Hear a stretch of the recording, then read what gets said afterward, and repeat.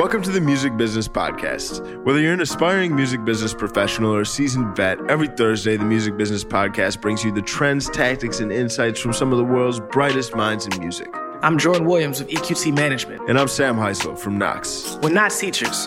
We're entertainment industry professionals, drinkers, who want to be comedians, and most importantly, fans. Welcome to the show.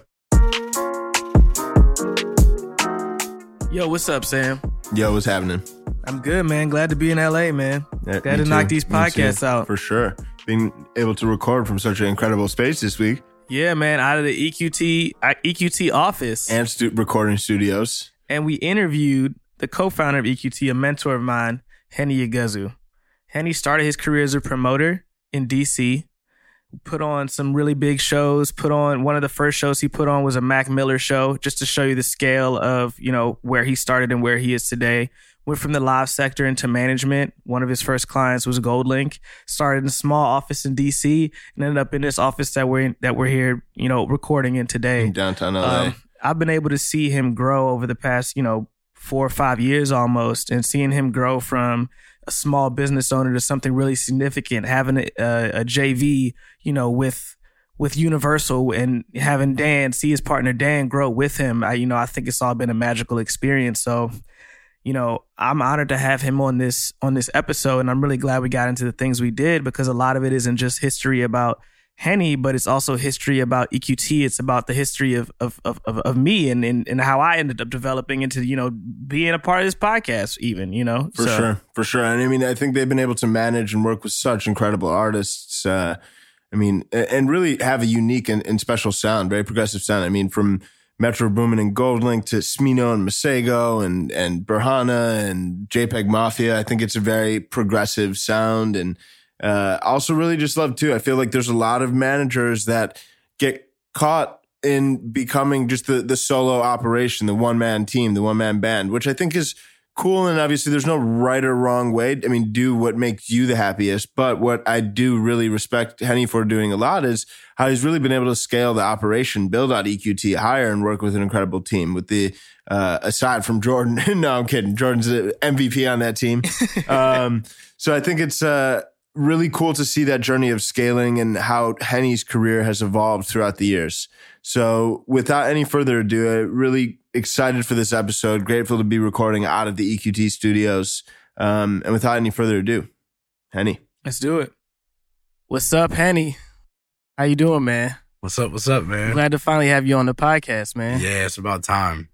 Yeah. It's I've been watching you guys grow for the past year. I want to put that out there too, that it's just been great seeing it grow. Really proud of what you guys are doing with it. Thanks, man. So Appreciate I'm that, excited man. to be on it. It's gotten to some corners of the web that I don't think we expected. And, The dark net, bro. Music industry nerds. Yeah, man. Yeah. All right. Well, I guess let's get into it, man. So, obviously I know a lot of your history, but for the people that don't, like, what were you doing before you were in management? Yeah. Before I was in management, I actually started in this business on the live side. I was in college. Was sort of, we take it back even further than that, throwing parties and kind of being in sort of the club scene in DC. Mm-hmm. And then but I always had a deep passion for music, messed around with making music when I was in high school and college too.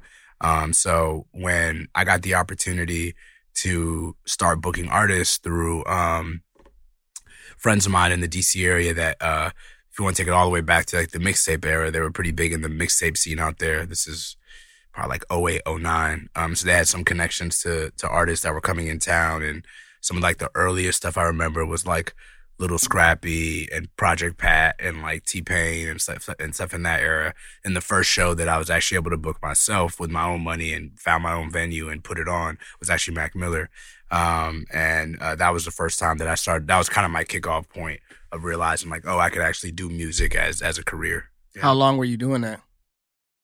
That was 2009 to maybe actually more 2010 to 2013, 14. Yeah. So what brought you to management from that? What were this, I always tell people, before I joined EQT, I was at a PR agency, and I didn't feel like it went far enough. Mm-hmm. I was helping develop the story, but there was a ceiling there that I wanted to break through and actually get to know the artist. What went from you being in the live scene to being I want to help with everything? Yeah, I mean, I think coming from being a creative person, right? Like, messing around with music, sort of being really into discovery. I would find acts early. I mean, I think we all remember that era, the blog, YouTube era, where you stumble across a kid with a dope video and it's like, oh, who's Kid Cudi? Who's, who's this guy, Big Sean? Who's Mike Posner? And I was like, I just got really sucked into like that world and I was identifying stuff that I could see that my peers liked. And I was excited to like share that with people, you know? And I guess the lowest point of entry or the easiest point of entry at the time, for whatever reason, was throwing shows. But I think I always knew that I wanted to get even closer than that and be in the process. And, it was really dope, that era. I mean, it was, Currency and Wiz, How Fly. Me and my boys threw a show in Richmond where they did How Fly front to back. And I'm not gonna say exactly the price, but I think we got them for like a couple grand or something. Wiz and Currency Wiz together, with flights, hotels, and a couple grand. That's right? crazy. So that era and seeing guys like Will Zombak, who still manages Wiz to this day, having the same exact 412 number since then, right? So meeting some of those guys back then when they're on the road with their acts, whether it was that was like the Hopsin Funk Volume era, or like, a lot of the stuff that was considered like underground kind of backpack hip hop was being overlooked by a lot of the bigger venues, whether that's like the 930 Club. The Fillmore wasn't even around at this time yet in DC. I think it might have just opened towards the end of me being a promoter. So there was a little bit of a void for that type of hip hop, right? Like there wasn't buyers in the market looking to book that kind of stuff. It wasn't, it was still, and it was the EDM era, right? So it was the era where everyone was sort of like, oh, that's where all the tickets are. So it was actually almost kind of like easier than I thought to not really have a background in it or a strong mentor in it, but was able to like put together some deals, whether it was like $2-3 grand with a back end split on the door or something like that, just enough to like get them to agree. And a lot of times these guys were routing their first tours and they needed a 400, 500 cap room on the way to the South, right? So, and I mean, you guys interviewed my boy Harrison, who manages Logic. That was a great story because he is from the DMV, obviously. So he was actually originally was starting to maybe sort of start a management situation with the person that owned the venue that I threw shows in. So he's like, you heard this kid Logic? We're gonna throw a show for him. I just picked him up for management. So that's kind of like his first thing for picking him up. I'm gonna put you in my venue. We're gonna do a show. And I remember this is probably the summer of 2011. And a few kids showed up the day before I think we had Fat Trail or someone the day before, and a few kids showed up. It's a Logic show today, and it was like 10 kids outside. I remember being like, oh, wow, like he has kids. Like he's so small at this point. I'm like, really? You want to throw a headline show for him? Like, it's your venue. That's cool. Well, let's do it, right? He wanted me to like help with it, because I was an outside promoter, but I was friends with the owner, of course. And a couple kids came early thinking it was the wrong day. It's like, oh, he really has fans. And the next day, I think 50 kids came, 40 or 50 kids. Literally almost to the day, a year later, he did his first headline tour, sold it out in advance. Room was, through the roof. The energy was through the roof. That's when he went on that run with those videos that were really starting to connect. And that's actually where he met DJ Rhetoric too, his DJ, because he used to like sleep on my floor before he would play shows for me. He was like my house DJ. Crazy. Yeah, so he would open up he would like be the DJ in between the acts to keep the energy flowing. And he went on in between Tayyip Ali and Logic, and he went so hard and he killed the room. And Logic was watching it from above, and he was just like, oh, I need a DJ. Because before that, Six was just on iTunes, his producer pressing play. So that was like a great story in a moment, like to see him go from 40 tickets to sold out a year later. And then from there it was like gone. Right. And I think those moments, were some of the moments that really inspired me to go like, man, I got to find my own artist. Like I got to be a part of that process too, But throwing shows paid the bills. I opened up a recording studio that also acted as my office. It was, a lot smaller than the space we're in now. It was like kind of like in a little like dentist area in Falls Church, Virginia. I think I was paying like $1,200 for rent, but I could use 2 rooms in the front, little lobby. Then the back room we flipped to like maybe like 100 square foot room. We flipped to like just a real simple studio. And that was cool too, because then I got closer to the creation process. And it became this thing where if you're a local artist in the area and you want to open up on these shows at Empire and the Howard Theater and Baltimore Soundstage, I was kind of running stuff all the way down to Virginia Beach doing those venues. If you get in with Nice CNT and Henny and those guys, like you can open up on the shows. So like I just had this like contact list of all these local rappers that were emailing me to get on shows. Like, what do I do with this? I was like, I got some equipment from when I used to try to like, mess around making music. I bought another mic. Like Jordan? Yeah. he keep trying to bring it up on the podcast so people look it up. Hey man, we've all spit some bars at some point in our lives. Sam too. Is it true? He scraped it. Oh, he scraped it clean out the internet. Yeah. No, it's just private SoundCloud. Right down my profile with the password. Nothing wrong with it. It's part of the journey. So it just turned this thing where I just was, starting to do showcases at the same venue that were really cool, actually. Man, funny. Guys like IDK were some of the earliest acts on my showcases. And this is like early days. Like he has to like kind of sell tickets to be on the showcase and bring people out and stuff like that. That group They? Of course. Yeah, I think Dante is his name. Yeah, and he's from the DMV. He was on the showcase back in the day. So, it was crazy. It just created this culture, and I didn't realize what I was creating, where it was, Northern Virginia, an area that isn't necessarily a big market, but we had a really good venue for that cap size, and it was right outside of DC, and it just became like the place to go to for that type of stuff, and that was my first, I think, I didn't really know what was happening in real time, but looking back on it, it was like my first example of like creating an ecosystem or creating like a world. And I mean, we had Little B come through that venue, MGK, Big Sean early on, Big Crit, Currency, that whole era, like I was just a part of it as a promoter, but I was just seeing the energy in the rooms and like, who would come in and out the rooms, right? Like what type of kids, how they dressed, how they acted, like how fast tickets would sell out. And I think that whole time I was just learning, I was just soaking it all in.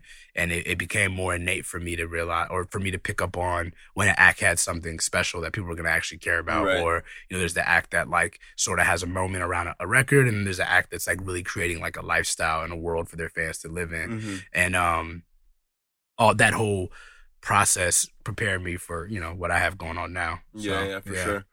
And then you mentioned an act created a world for their artists to live in, or for their fans to live in. That came up in a different episode recently too, so I'd love to hear your perspective from the management side, how you think about artists creating this world or this reason for their fans to really want to connect and develop a really strong relationship with the artists. Yeah, for sure.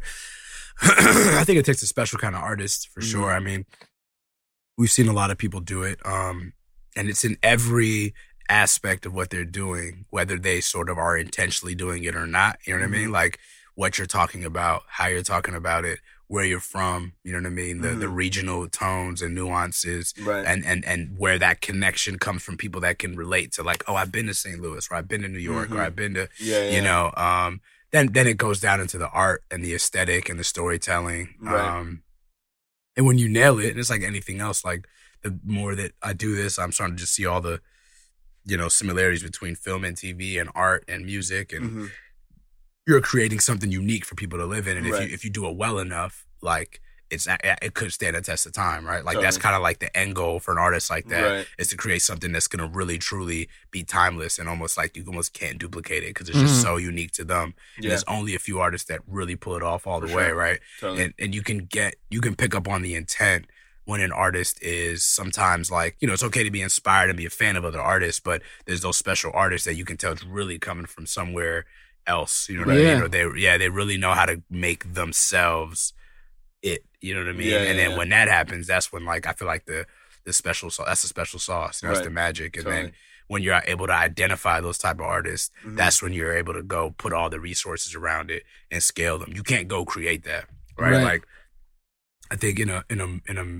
a traditional record label sense, in a idea to sell records, you're trying to make records, and you're trying to almost manufacture hits with artists. And that's one way of doing it, and it works, and there's nothing wrong with that. But it's getting harder and harder to pull that off with what sells across the board now has to be authentic, because everything's so exposed, you know?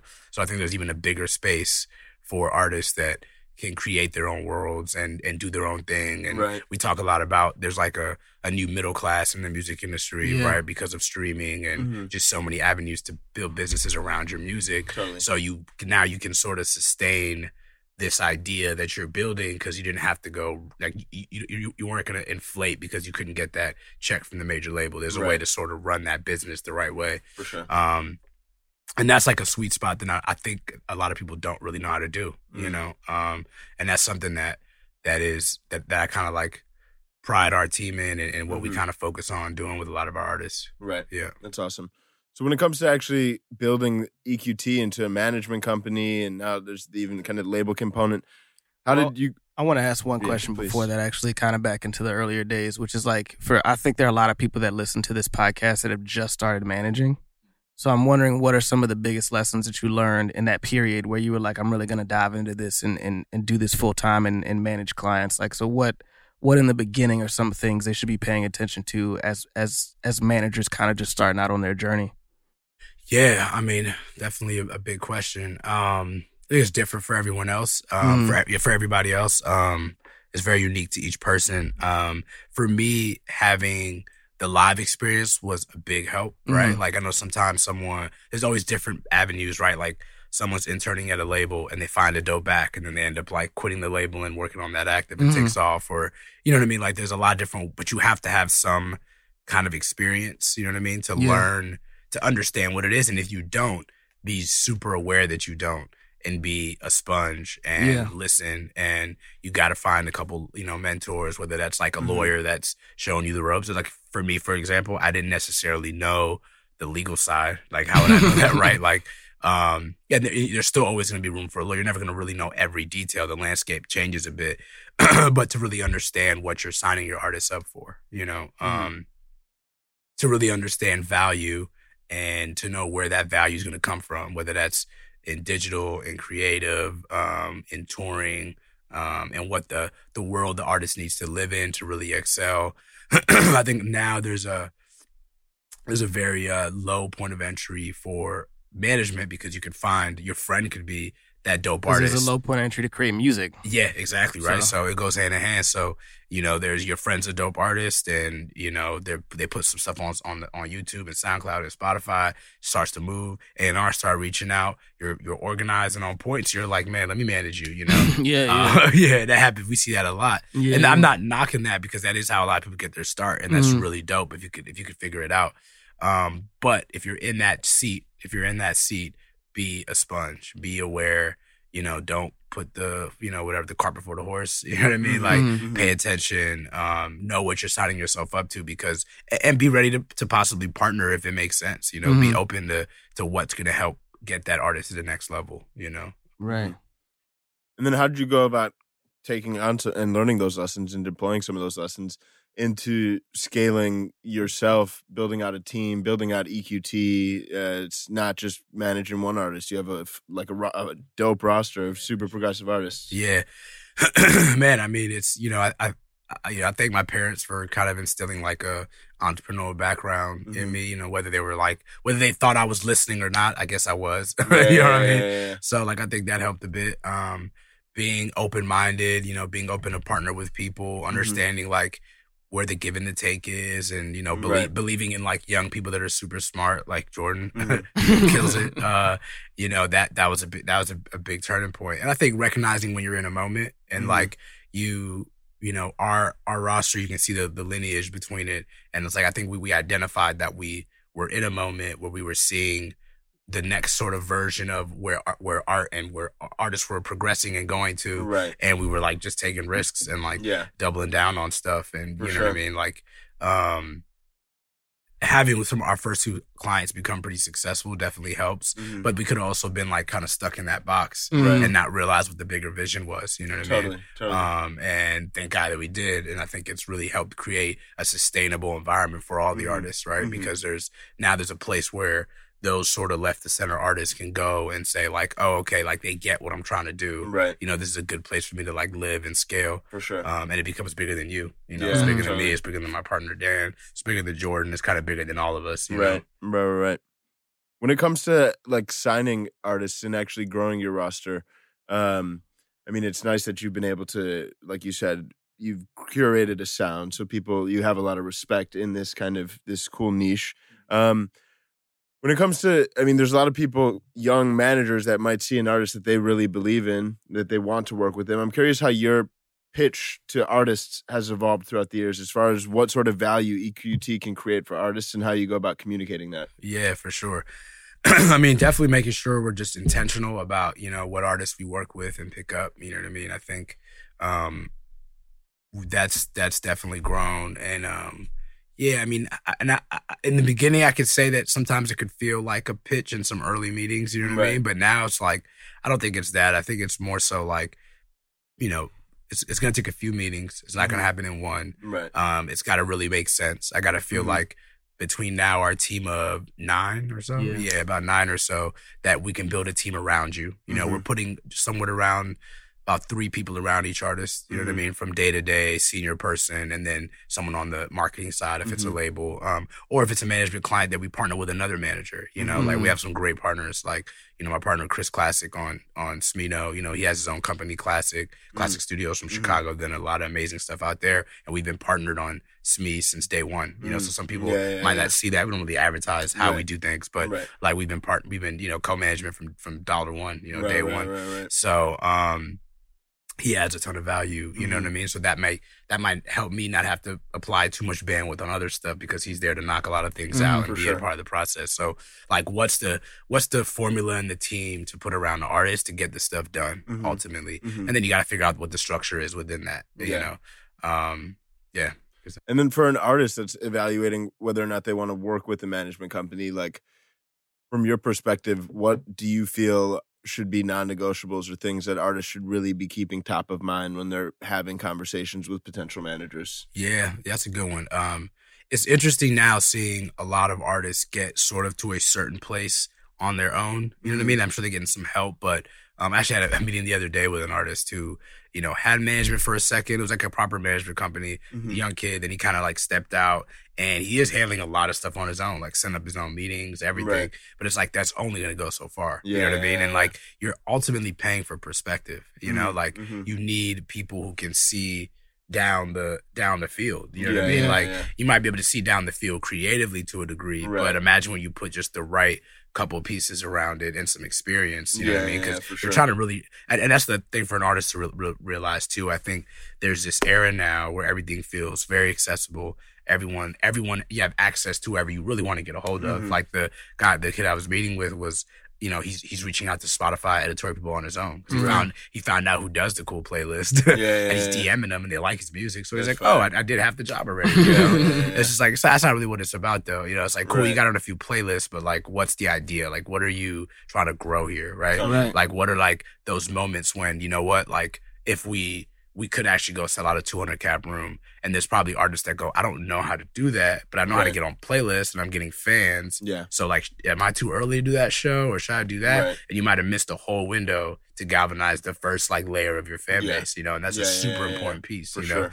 Like understanding how delicate it is to really grow an artist, especially in this era where there's just too much shit coming out. You know what I'm saying? Like way too much shit coming out. Even when I think about how we grew a few of our acts in 2016 and 17, like I gotta like kind of rearrange my brain on like what you're gonna do in 2020. You know what I mean? And what are those early moments and stuff, and what matters. So if people who are in the industry looking across multiple clients, so they have the ability to see like what worked here, what worked there, that those where the windows are sort of opening up, what's important, leveraging relationships to get stuff for your baby acts. We do that all the time, right? Like that's the stuff that's like important. That's huge. Yeah. And making sure that you fit in that culture, you know?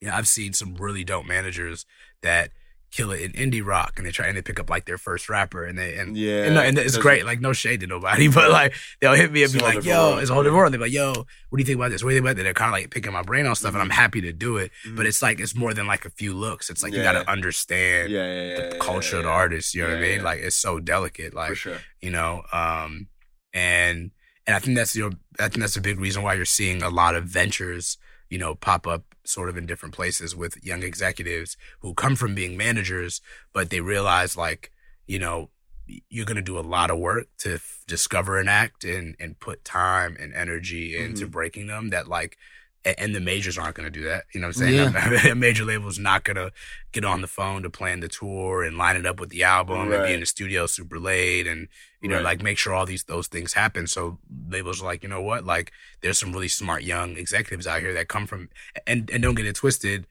The idea and the model of management and label, it is very different, right? Like as it scales, you have to sort of think about what you're spending and how you're doing it. It is actually a very different business, right? Right.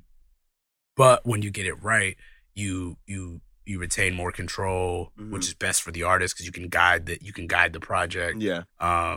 You're a lot of times not in a situation where you might have took like a super huge advance, or you're like you came in super hot because you were like hot and buzzing, but like who's gonna develop you now? Like you know what I'm saying? Like having a career is a lot cooler than having like one really big check one time. You know what I'm saying? Like, and that's a scary thing with a lot of these like Spotify hits and TikTok hits. And like, you know, you're seeing artists get their, you know, that the success isn't like having that little moment and then like getting every label on your dick. And then and then you go, do some big, that's not really the success point. You know, that's the beginning of it. That's the beginning. Especially if you truly want to have a career, you know, for sure. And that comes from the guidance of the team, you know, you know, and the management team and the artists being really in sync. Yeah.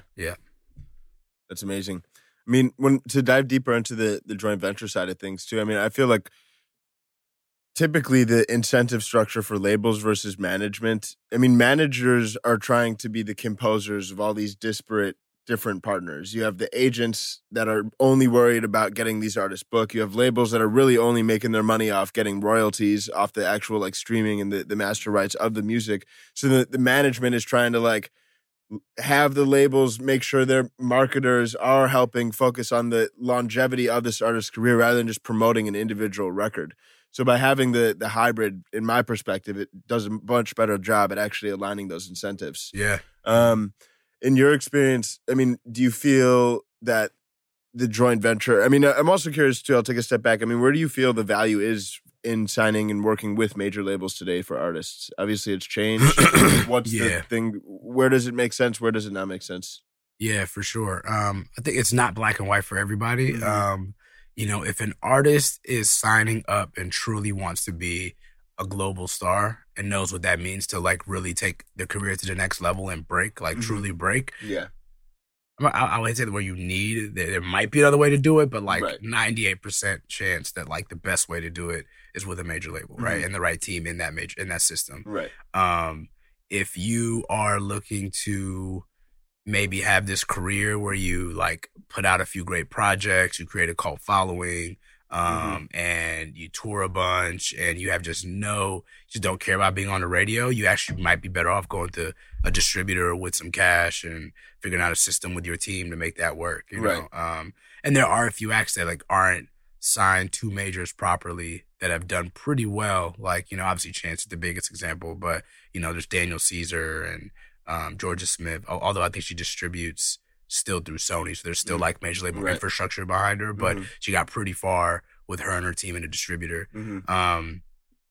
But even I'm sure the place that like someone like her is at, where it's like, okay, like I'm killing it, I've had like this amazing career, but there's definitely an itch to be like, I could probably, I'm right at that place where the next thing could be what puts me in the superstar category, right? Like with the right records. And that's going to take global infrastructure, you know, breaking an artist in every continent, in multiple countries, you know what I mean? Like where there's infrastructure from, you know, people like Universal and Sony and Warner, it makes a difference, you know. Like I was just in Africa over the break. It was a dope trip, and I was in Lagos, and I got to spend time. Shout out Eze, who runs Universal Music Nigeria. He was out there with me, and seeing like their perspective of what works and what doesn't. The foreign catalog, foreign is our music coming in versus what goes out, and obviously Afrobeats is having a great crossover moment, and like what that all means. And they're like really on the ground trying to break stuff, you know. Or like DaBaby and Megan Thee Stallion came out to Lagos and. Seeing what they got to do to set up DaBaby because he goes through Interscope, right? So that goes through Universal. So, you know, when you think about, was that J-Fay popping in? See, our artists just come hang out and just come out of studios. That's all love. Yeah, so like you see what it means to take an artist from 0 to 60, Yeah. and then from 60 to 100. It is a different. It's a different process. Right. You know? Right. Yeah. Yeah. That's amazing. That's fun. What do you? Go ahead, Jordan. I was going to say, I also think that, and you can correct me if I'm wrong, that, you know, all the things that you said can just be different parts of an artist's career. So at some point, maybe being on a distribution deal makes sense for that moment. At some point, maybe, leveling up to a major label deal makes sense for that moment. I don't think necessarily making a decision to be on an indie for an album or two, or being on a distributor for an album or two, and then going to a major label thing. I don't think they're all like mutually exclusive, you know? Yeah. Nah, for sure. It's never going to be the same thing. And I think for some artists, it's going to take the right sort of cultural ecosystem, right? Mm-hmm. Like, you look at guys like TDE, shout out Love Renaissance, what they're building within Atlanta and that vibe and how that's able to work. Like that, like, would Summer Walker on a distributor first, and then she almost had to be in that system early on, right? Yeah. Like that was the world and the ecosystem that made it work. Yeah. Whatever the deal looks like is whatever the deal looks like, but it worked, Right, and that's right. ultimately what matters, you know what I mean? So, and they've been able to cultivate it and grow it the right way, and that's the success, and that's something to think about too, right? Or like even like the Dreamville guys killing it, and how those artists live in that infrastructure that Cole's created, and what that means for how they're able to break, right? Right. Or like, and it's necessary, for when you're talking about what they sort of mean as artists, right? So there's that too, right? There's like these cultural incubators that almost have nothing to do with like what your distribution split is, or like, you know what I mean? For Like sure. that's just your path for that artist to success, Yeah, right? totally. And there's obviously a ton of artists that build it on their own, like Right. like a Chance, or even in major label systems, right? Like, and that's dope too. And that takes a little bit more legwork. You know what I mean? Like you're going out there and really creating your own audience from scratch, right? And I think it's way more possible now than it was when like Drake was coming up and Cole was coming up, and they needed the Jay-Z cosign to like really get a stamp and be able to amplify fast, because it just wasn't the same connectivity between you and your fans in that same way, right? It wasn't as deep. 100%. Drake needed Wayne and Cash Money, Right. So it's more possible now to do it without that.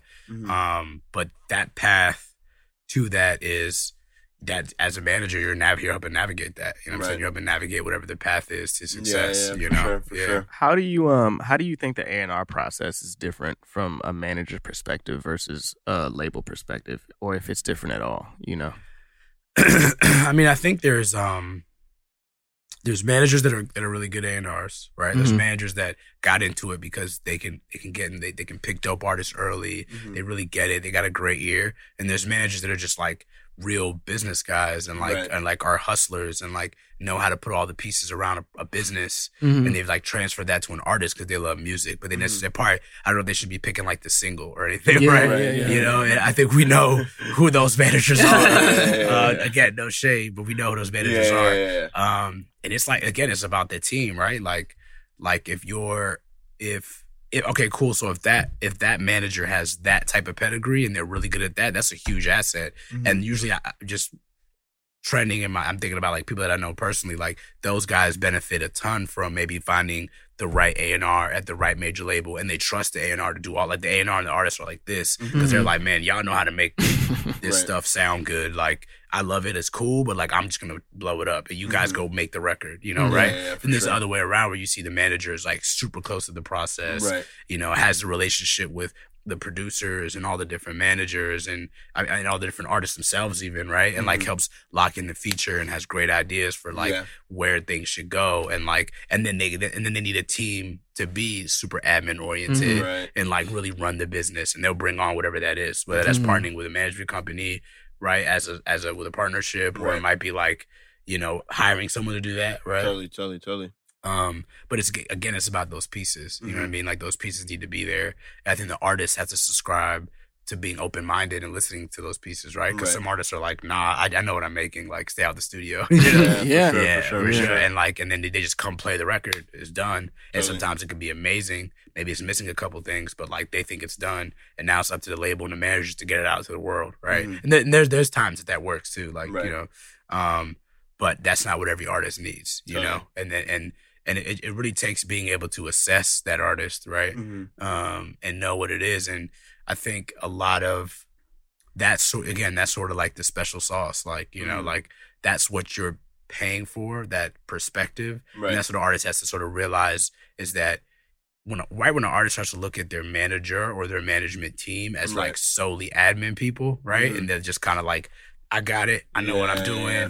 I got the vision. I already got this buzz online. Like, you guys are like in line and doing your thing. You know what I'm saying? Like, you're actually, that's not what you're paying for. You know what I mean? You're not paying for that. Like, if you have someone that understands where you need to go and has the relationships and the resources, and then there's people to also do the admin stuff too. Totally. Like, your value add is way bigger. Yeah. And I think artists have to really subscribe to that. Like, yo, I don't know everything. Right. So, you know, I want to press into that too, because obviously one of the most critical, the most critical component of running a management company successfully and having longevity in doing so is how you maintain and nurture that relationship with the artist. So you were just speaking to the fact of sometimes you don't want them to necessarily only see them as an admin function, but you obviously do want to rely a lot upon their vision. Yeah. Can you just talk in your experience what you've learned when it literally just boils down to like dealing with artists, nurturing that relationship, not letting things go sour, keeping them excited? Yeah. And I think it's relationship business, like a lot of other industries, even more so in music. And that's a skill set, you know. Right. And there's some managers who have mastered that skill set and can put a lot of other pieces around to do everything else, you know, because it's an important one, right? Like your ultimately your relationship with the artist and your ability to have them trust and believe in what you're trying to do, and trust and believe in their vision, and figure out how to meet in the middle, and then sort of like through conditioning and repetition and that, and the relationship being now 2 years, 3 years, 4 years, you know, kind of like, all right, I know what you're trying to do. I get what you're, you know, and that even that working groove, right? And like anything else is super important, right? For sure. And like, that's not something to be taken lightly, right? And I think a good example is when you see artists get to a certain place and then there's a rift kind of in the team, and then they might go like, oh, I need like new management, or like, you know, and they go looking and they might have the biggest meetings in the world, but like if that groove isn't there, like a few big looks is not going to replace knowing what to do, chemistry and that chemistry and like knowing like the right records and the right timing, and really knowing the fan base and the audience, because you built it from scratch, you know, and like that. And but then you see on the flip side, you see the examples of the teams that thugged it out, like how Drake still has like Oliver and Future still there. Guys that were in there from Toronto from day one. You know, Cole still has Ebe, you know, shout out Ebe, guy that been there from day one, right? Yeah. And even at scale, you see some of the day one guys there, and that piece is so important because they just know the whole business in and out, right? You're really building if you do it right and you scale it and it turns into a global act, like you're building a massive business, you know what I mean? And you really understand what the audience cares about, you know, what they need, what the artist needs, the temperature of things, obviously like the culture around the artist, meaning like the people that are even around them and interact with them change from phase 1 to like phase 2 to like, oh shit, I'm like in arenas, you know what I mean? Like imagine like even the type of people that are floating around, the business, the energy, right? Right. So I think keeping some of those day one people around helps center that energy, and that you're ultimately selling energy. You know what I'm saying? Like an artist has to be in that headspace, and you know, can build it. And I think it's an important part of the recipe. Yeah. What are some things that you've learned since transforming, not just from a manager, but to a label executive also? Yeah, for sure. I mean, definitely a crazy transition. If you know, and I think a lot of my peers will probably agree that like, we came up having to be Swiss Army knives. Like we had to do everything, right? Especially in the like pre-streaming era, where like the Dat Piff era, where the label deals sucked and everyone was getting like, you know what I mean? Like compared to what the deals sound like now, right? It's just night and day. So you kind of were like, for that deal, I'll just keep doing it myself, right? And then you created all these like independent hustlers. But the transition of like, sort of trying to do everything and making it work versus like doing it at scale on multiple artists and having a team and having like, you know, a vision for how everyone's going to conversate and run and get around the project. So there's definitely a learning curve around that. It's been great though, you know, being able to like just see what it takes to get a record out the right way. You know what I mean? All of the different nuances and how you want to like talk to your audience, the marketing, the time that it takes to get the marketing right, getting the artist to get the right records, knowing when you're in a moment and you need to like kind of step it up and put even a kind of go for a bigger record. You know what I mean? And the process of signing acts too, like Yeah. there's acts that we've signed that are just signed to our label that we don't manage. There's acts that we've created sort of a partnership deal where we're doing both. And what that means, right? Like that interaction of working with the artist's manager to ultimately get to that same place, For sure. And the idea that like you are ultimately trying to sell records, right? Like, and you do want to like push the artist and push the team to like figure out what the next step is for the artist, and having them really sign up for that, like knowing like what you signed up for, what I'm saying? Like when you got into a situation, you said, I want this to be a business. Like I want to be a commercially successful artist. I want to be as big as I can be. Like you got to own that and you got to know what you signed up for versus like, putting something out through STEM. Or it's just like, this is just for fun. This is just creative here, Totally. And we deal with a lot of super creative artists. So that's been a challenge, but also like a fun challenge. And like, it's only made me better, to have to deal with wanting the most creative art out of them, you know what I mean? But also wanting to see like, that's amazing. And like, how do you see that growing you, right? And if it's going to take time to do it, we're signing up for that. Like we love building foundational catalog artists, but like, the deal has to look like that too, right? Like, how do you create a business around that that supports that, Yeah. What do you think have been, looking back through your journey, some of the hardest things you've had to push through or some of the biggest mistakes that, in retrospect, may have been some of the biggest like lessons or learnings? Yeah, damn. That's a good one. It's a lot of them. Let's see. I lost a lot of money on shows, but that's just back in my promoter days. Maybe like taking bets, like I guess the ability, like on what risks and what bets to take. You know what I mean? And like I think being a promoter creates tough skin because you're like either gonna crush it that night, and like the margin's not that crazy anyway, even if it sells out and you crush it, but or you're gonna tank. You know what I mean? You might, you got your guarantee out there, and you're betting on this like new act, and like there's 200 kids in the room, you know what I'm saying? Like, so I think that creates tough skin to like find out what people care about and what they don't care about. Totally. I think a lot of like even my ear comes from that, seeing like the even like we picked up JPEG 2 years ago and seeing how his touring hit a big curve. And when I first heard JPEG, it was like, all right, this is like different as fuck. Like what you know what I mean? Like wrapping your head around it, but like hearing the things in it that I think we're going to make it unique enough to make people care about it, and then seeing what it turned into. You know what I mean? I think a lot of that comes from those losses. From knowing like, okay, cool. Like, for sure. Like this is hype versus this is like, so there's something real in here. Totally. Right? The hiring process, that's been cool to learn as a business owner, not even a music industry guy. You know, like what you're looking for in people and what you really need out of people, and vice versa, what they need from you. Right. That's been a lesson for sure. Yeah, for sure. That's exciting. That's fun. Sure, made it sound a lot more pleasurable than I bet it was. Oh, yeah. In the moment. You're like, God damn it. It's all a part of the journey, man. Yeah, exactly. Yeah, exactly. It's hard for me to get upset now. Yeah. I've seen a lot of shit. So. Right. Yeah. Right. Now, one thing, too, in my experience now running Knox for the past year and a half, like my propensity and ability to how I reacted to things a year and a half ago, if something wasn't copacetic or exactly the way I wanted to be, that would like fuck with my mental. Whereas today, year and a half, like you just got to stay chill through it all, because inevitably you're just going to continue to have these ups and downs.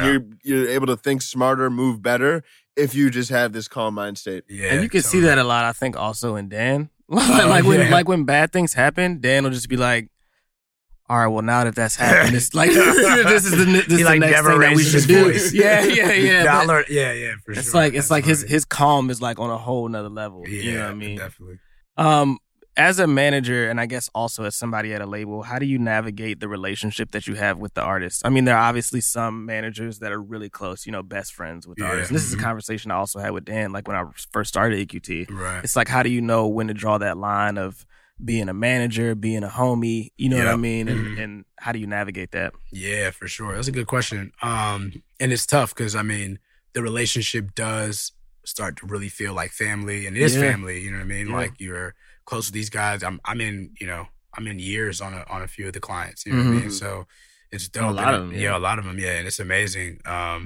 But I guess it's a two-way street, right? Like the artist has to know that too, right? Like I can't just draw that line. They have to also know, like, okay, cool, we're business partners. Like we're in business together. You know what I mean? And like we have to check each other. We have to be transparent about stuff. We have to be, ethical about things. And like you might say some, people say shit like that's whatever. But like, you have to treat everyone with the same respect. You know what I mean? Because once the line gets blurred, you can just be goofing around on some homie shit all day. Right. You know what I mean? But like, we got to get some business done too. Totally. Totally. So it's I think it's a part of the skill that separates is one of the things that can separate like the greats from the good guys, right? Like the ones that can like, it's a personality thing. You know what I mean? Like a lot of managers can get really far almost based off personality. You know what I mean? And just know, and they understand that part so well.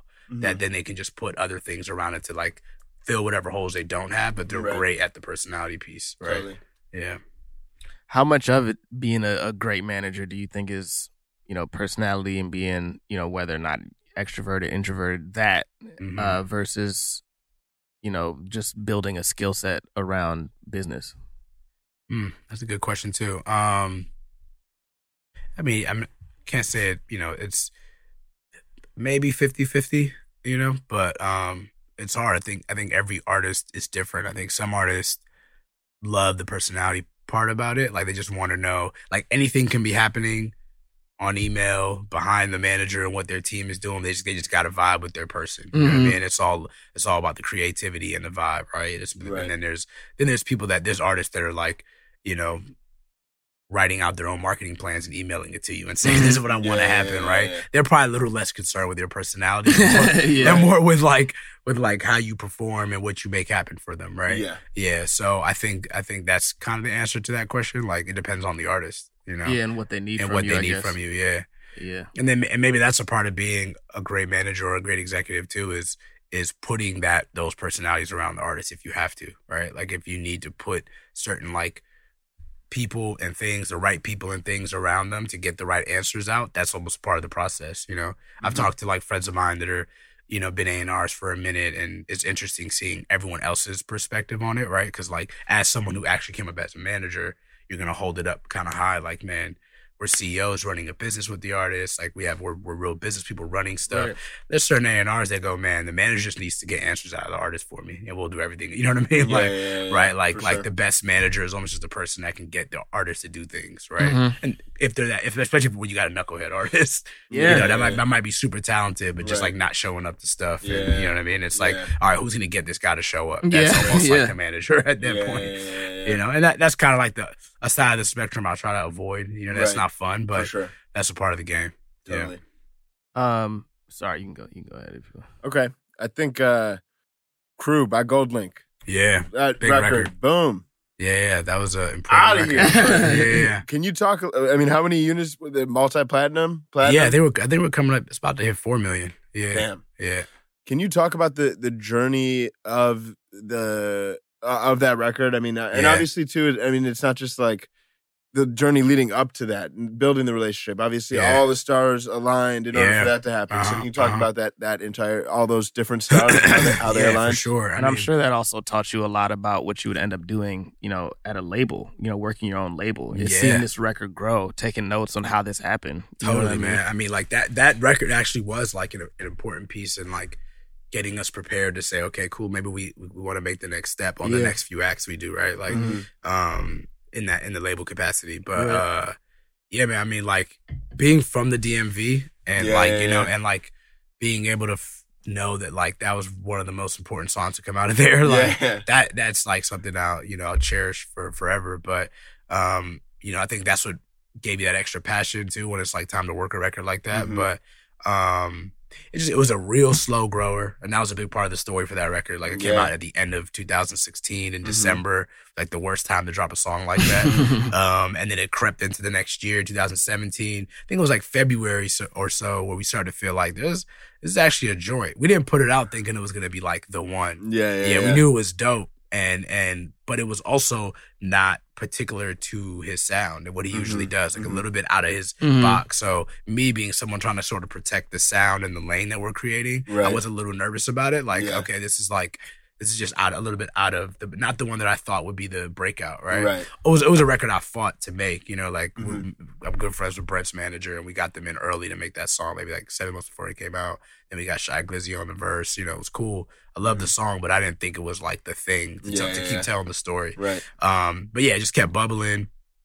Shot the video in February, seeing new fans come to the table, like didn't know what GoldLink was doing prior with Kaytranada and that vibe, and Selection and that vibe. It was just bringing in like new fans. So I was it's a special record, and they just took a life of its own. I think by that summer, it was just like in every club. Everywhere, man. Yeah, man. That was one of the first summer. times I was involved in anything that I heard on cars in New York City. And it was funny because my girl, you know, every time I heard it come out of a car, I would dance in the middle of the street until I couldn't hear it anymore. And it got to the point where she was annoyed by it. That's how many cars it was in. Yeah. It was like it was everywhere we went, you know? Yeah. Nah, it was. And then you guys interviewed Derek on this podcast, Yeah, right? for sure. We spoke about this too. Yeah. So This Derek, was when we interviewed him. It wasn't that far after it, actually. No. Yeah. So it was dope. I mean, yeah, even just being in the trenches with Derek and Tunji and everybody, like, who should be on the remix? Like, it was almost Young Thug for a second. Yeah. Then we got Gucci to do it fast. Then Gucci cut it. And what that Of course, did, he did it fast. Yeah. Gucci Man and GoldLink, Yeah. and we got gold. I remember hearing that verse and being like, oh, shit, all right, cool. I'll take it. It was funny because Gucci means a lot to DC.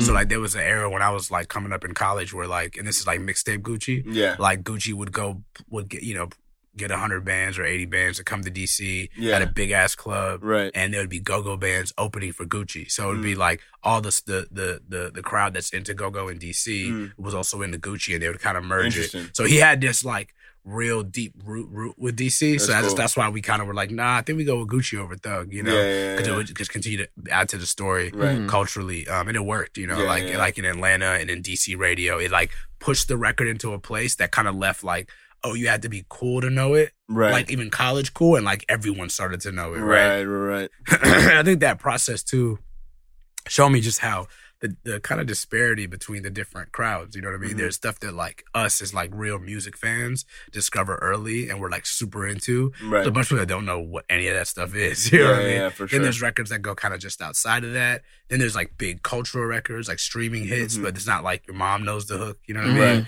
Then there's like that song went number one on urban radio for 2 weeks in a row. So Yeah. it started to really become a thing that like just everyone could hum that hook. Totally, You know what I mean? totally. Like, and that's a big, and there's just like, there's levels to a record really breaking. For you sure. know? For sure. And the story you tell around the record. you Yeah, know? that's awesome.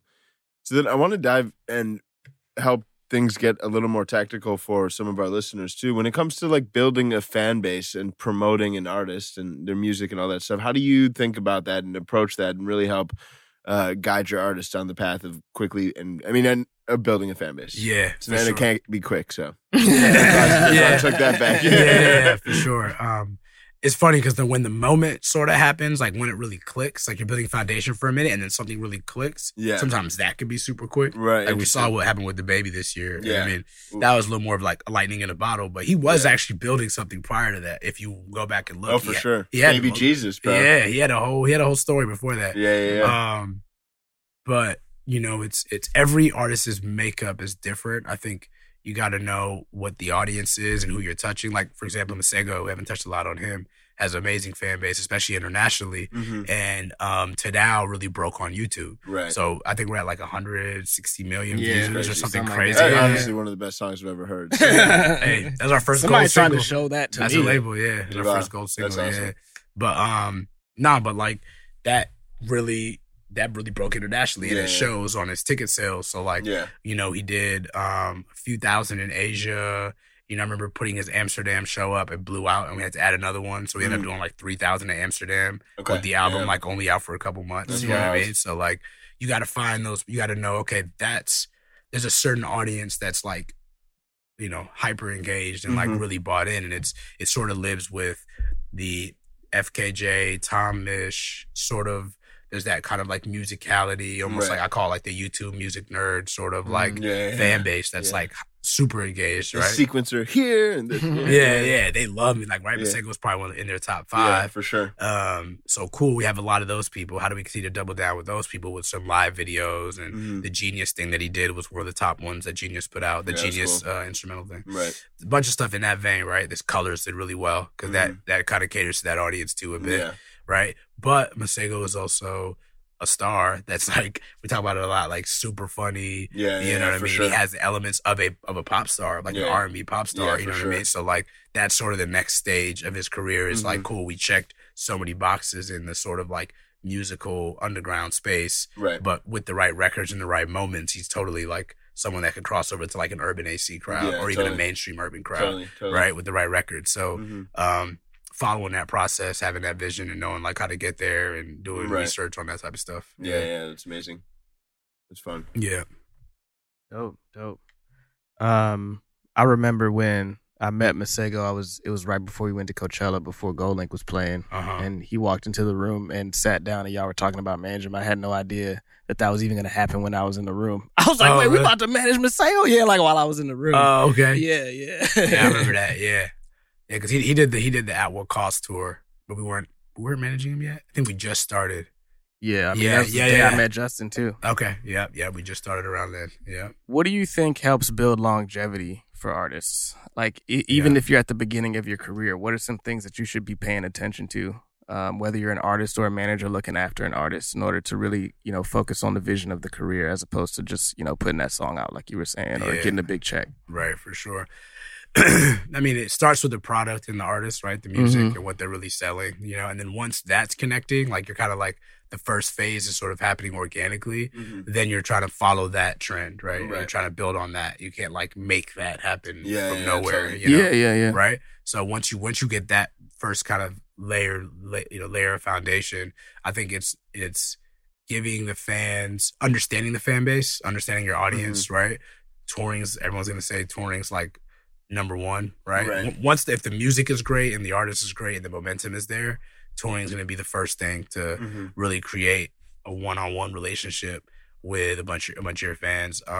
Having a great live show too. I think there's a lot of artists, and it's totally cool. But we see artists that come from the bedroom pop scene or are popping off of Spotify quickly, and it's like, yo, you got a song and an EP that's moving. You got to get on the road. And they're Yeah. like, I haven't really played shows before. You know what I'm saying? Yeah. And we all seen an artist, especially in this last 4 years or so, seen an artist's first show that you were like stoked on the music. Like, man, he's fire. Like, I can't wait to see this show. Right. And you get there and it's like, okay, that was kind of mediocre. Yeah. This You is know? awkward now.